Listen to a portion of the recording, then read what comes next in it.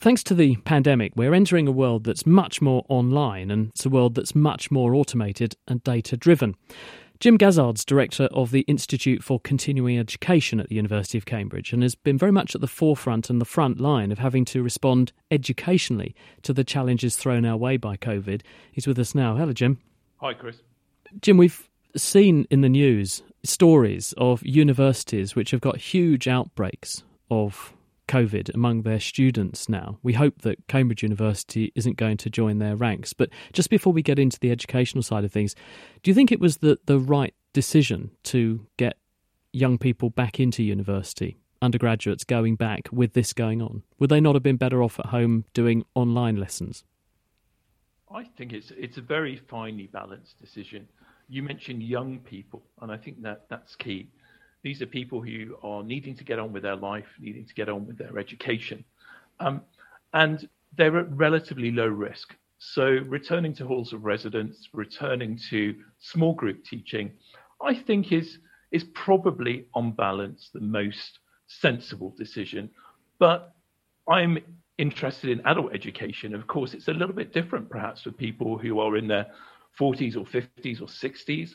Or students with health conditions. So we decided to deliver all of our continuing education, certainly for undergraduate courses, fully online this year. But I think to answer your question, I think it was a reasonable decision, but obviously it's going to have to be carefully managed now, particularly in halls of residence. And how are you managing that whole transition of trying to take what was well established? I mean, in the case of a university like Cambridge, you've got 800 years of university tradition, and trying to convert that very much into the 21st century into an online learning experience. How have you done that? A lot of it is about bringing adult students together, bringing them as peers, and asking them really great questions and bringing their lives experiences into the classroom. So actually, Zoom and Teams have been quite a good platform for that. I mean, behind the scenes, we've been really having to paddle to make sure that the technology is there. But I'm hoping the students haven't noticed too much difference. I mean, certainly the feedback we've had is that there've been real exchanges of information. I think there's been a sort of, a connectedness, people seeing other people's homes, children, pets. It's been a very real form of higher education. So, I think the benefits are clear. But yes, some of the technology demands have been quite exacting behind the scenes. When we started this programme, we were doing a bit of a sound check, and Lee Berger, who's with us from Johannesburg at the University of the Witwatersrand, and Theo Bloom, who's with us from the British Medical Journal, we were comparing home studios, and Lee's in his bedroom and sounds pretty good, and Theo's in her home office, what formerly known as the dining room. So where are you today? I'm actually at the office at Madingley Hall. As many people will know, Madingley has stayed open. We had been housing over the peak of the first spike of the pandemic NHS professionals. So we tried to keep this venue open. But yes, our students have been around the world. We've seen them at work, and we've seen them in dining rooms and kitchens and gardens. So it's been fantastic. How has, though, the kind of response to learning worked out? Because some people have been saying to me that they go home at the end of the day and they're a bit zoomed out, square-eyed from staring at screens all day. Do you find that actually people are quite positive? And what's been the experience of other institutions? Because presumably someone like you is looking across the whole teaching space and seeing what seems to be working in some places, what's working in other places, to work out what might work for you. I mean, from the student perspective, we're hearing different things. Exactly that, if they've been on Teams all day or Zoom, then it is quite difficult. So we're trying to break up the learning into smaller chunks and to engage in different ways. What we are hearing from students is, particularly because of the global recession that goes along with the pandemic, is that there's a real necessity about learning, whether that's about an enforced career change, whether it's actually a concern about whether skills and knowledge are contemporary. So we've seen a real growth in enrollments. I mean, we're over 50% up year on year, and I think this is being mirrored globally.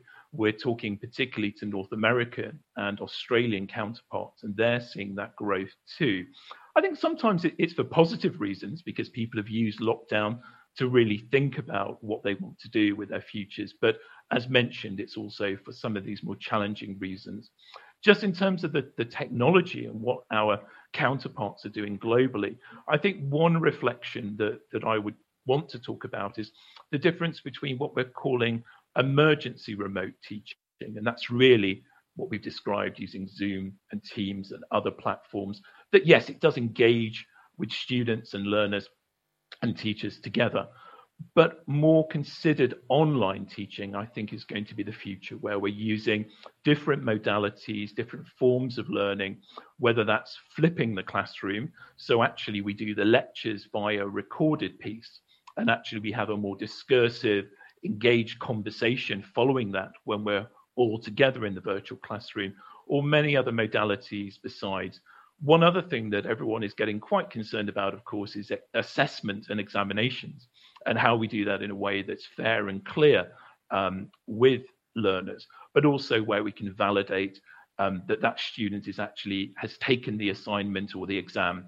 And that's something that all higher education institutions are grappling with at the minute. But technology is going to help us. Online proctored examinations, for example, I think now are possible and very much workable. So what I find particularly with adult students is working collectively as peers together to find solutions to their learning needs. And that's what we're trying to do. Lee, what's been the experience at WITS in Joburg?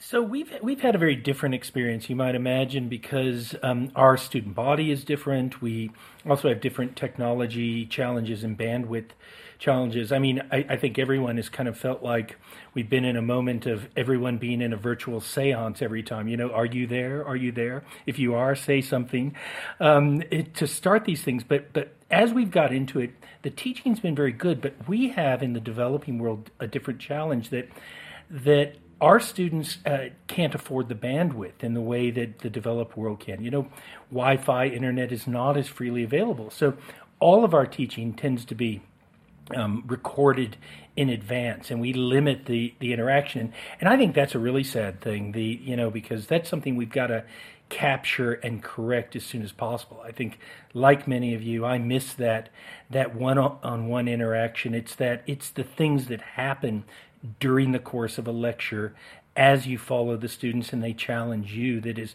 the point of higher education. That students have been very adaptable to this here in South Africa. You know, that generation was techno-savvy to begin with. Thank goodness this happened in the age of smartphones. I'm not sure what we would have done without that, but it's been both a positive experience. We catch up very quick. We're experimenting in the field. You know, my teams are now all online. We have even down to preparators and technicians that are in isolation working. We have 5-6 cameras around them in virtual studios. So we're all adapting. It happened at a very fortunate technological moment where we could find solutions to it. And I am excited about the way it often drives discovery and change. You were quite early to this sort of party, though, because when you started making the stupendous discoveries that you have in South Africa, rather than squirrel these findings away in a lab and work on them in isolation for the rest of your career, you actually said, no, I'm going to scan them and I'm going to put all this data on the internet so people would download and 3D print their own Homo naledi or Australopithecus sediba. And people are. And, you know, it's interesting that you were there well ahead of people doing this. Are you psychic? Did you have a premonition? No, but you know, it was also, that was just trying to remove some of the fighting in this field of paleoanthropology by showing the evidence, you know, making the evidence available. We were also there very early in going live with the science, experimenting with how do you go live? How do you communicate science in an authentic way that also doesn't lose the trust in science, because we make mistakes along the way, and in a transparent way. So yeah, in that way that, you know, our teams and our science around the world, and it's 150 plus scientists involved with my projects, were perhaps a little better prepared for this moment than others. But you know, the catch-up has been really quick. Which is reassuring. Here is the UK's Chancellor, Rishi Sunak. Let's hear what he had to say earlier this week. Our economy is now likely to undergo a more permanent adjustment. We need to create new opportunities and allow the economy to move forward. And that means supporting people to be in viable jobs which provide genuine security.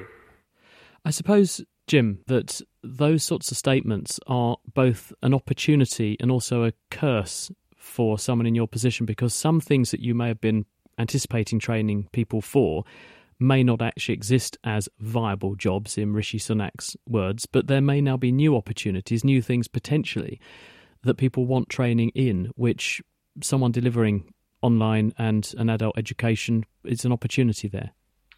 Yeah, I think you're right, Chris. There are opportunities and threats.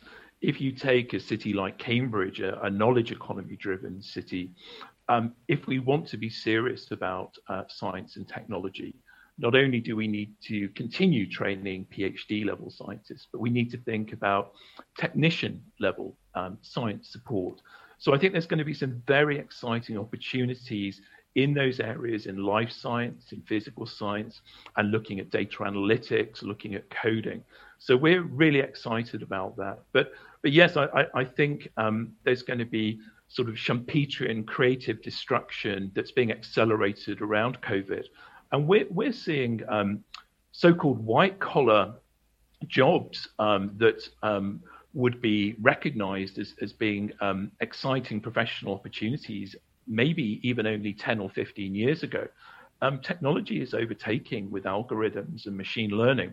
So I think we've all got to look to the future in terms of the real skills, particularly the transferable skills that we can deploy in creative and new ways. So it's, as an educationalist interested in life-wide and lifelong learning, it is a really interesting time, but I understand it's a really scary time as well, when I think the norms of employment within an economy in the UK, for example, they're going to change very rapidly, and we have to be ready to respond to that as universities and education and training providers. What's your view on this, Theo? As has just been said, it's going to be so interesting to see how computers get better at doing the menial things that we do, ranging from driving a car to assessing an X-ray, to all kinds of things that we used to think were particularly skilled. And how are we going to train people to work around the changing world of work?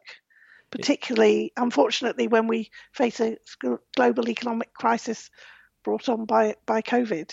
So we're sort of, on the one hand, want to invest in education and skills training, and on the other, going to be more hard up to do so.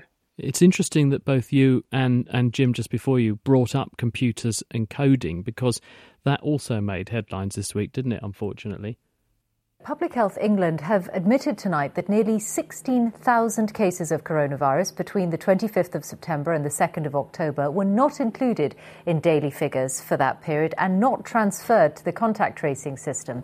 I think one word springs to mind, Jim. Whoops. That is a really interesting point. I mean, if we are to believe what we've been told, this was about an Excel spreadsheet that hadn't been transferred into the main data repository. I mean, obviously, I don't know how it happened, but I would bring this back to skills and training. We need people who have digital skills, and we need to be able to design systems that work properly. So I think what has happened here would be my guess. We have a ragtag of different systems going on here, and what we need to bring to bear are really contemporary skills to make sure these systems are built more quickly and more effectively going forward. But obviously that's my interpretation. But yes, an absolute disaster really in terms of how this data was treated, and the consequences could be very important indeed, sadly. And just very briefly, with your eye on your crystal ball, which I'm sure you have there in your office at the Institute of Continuing Education, what do you foresee as where we will be from a university point of view, as the university sector in a year's time? Do you think that organisations like the one that you're running will be at the forefront and it's going to very much be online, or do you think we'll solve this COVID problem and it'll be bums on seats back in lecture theatres? Are these changes here to stay? Yes. Well, the crystal ball, every academic office in Cambridge has one. I think this is going to change universities profoundly. I think there's been probably 20 or 30 years in the UK and Western economies where we've perhaps, I don't know, lost our way a little bit. I think we've got to redefine what universities are for. Some universities, of course, are incredibly research-led, and that's important, and we need to train the next generation of researchers. But we also need not to be too proud and not to have too much of an ego drive in terms of we need to train the next generation of technicians, as I've mentioned, and really thinking about the fourth industrial revolution. What new jobs, what new roles will be created? I forget what percentage they say, but perhaps half of the jobs that will be around in 10 years don't currently exist right now. So what we have to think about in universities is really getting students to think about critical thinking and synthesis of ideas and creativity and working with new ideas in different ways. And I think that means we perhaps have to get out of discipline silos and think across disciplines, interdisciplinary learning. So I hope universities will view this as a real opportunity. I genuinely think it is, but I think we've got to start to think about learning as a life-wide activity. The skills that we learn at university, if you're 18 or 19, the half-life of those skills now might be 3 or 4 years. So you're going to have to learn again in your mid-20s, your early 30s, your 40s. You might have to change career in your 50s or 60s, and we might have to carry on working until we're 70, 75 or 80. So I think we've got to recondition our learning and the way that we think about learning to respond to how society and technology is changing. That's a wonderful crystal ball you have there. It works very well. That's Jim Gazzard, the director of ICE at the University of Cambridge.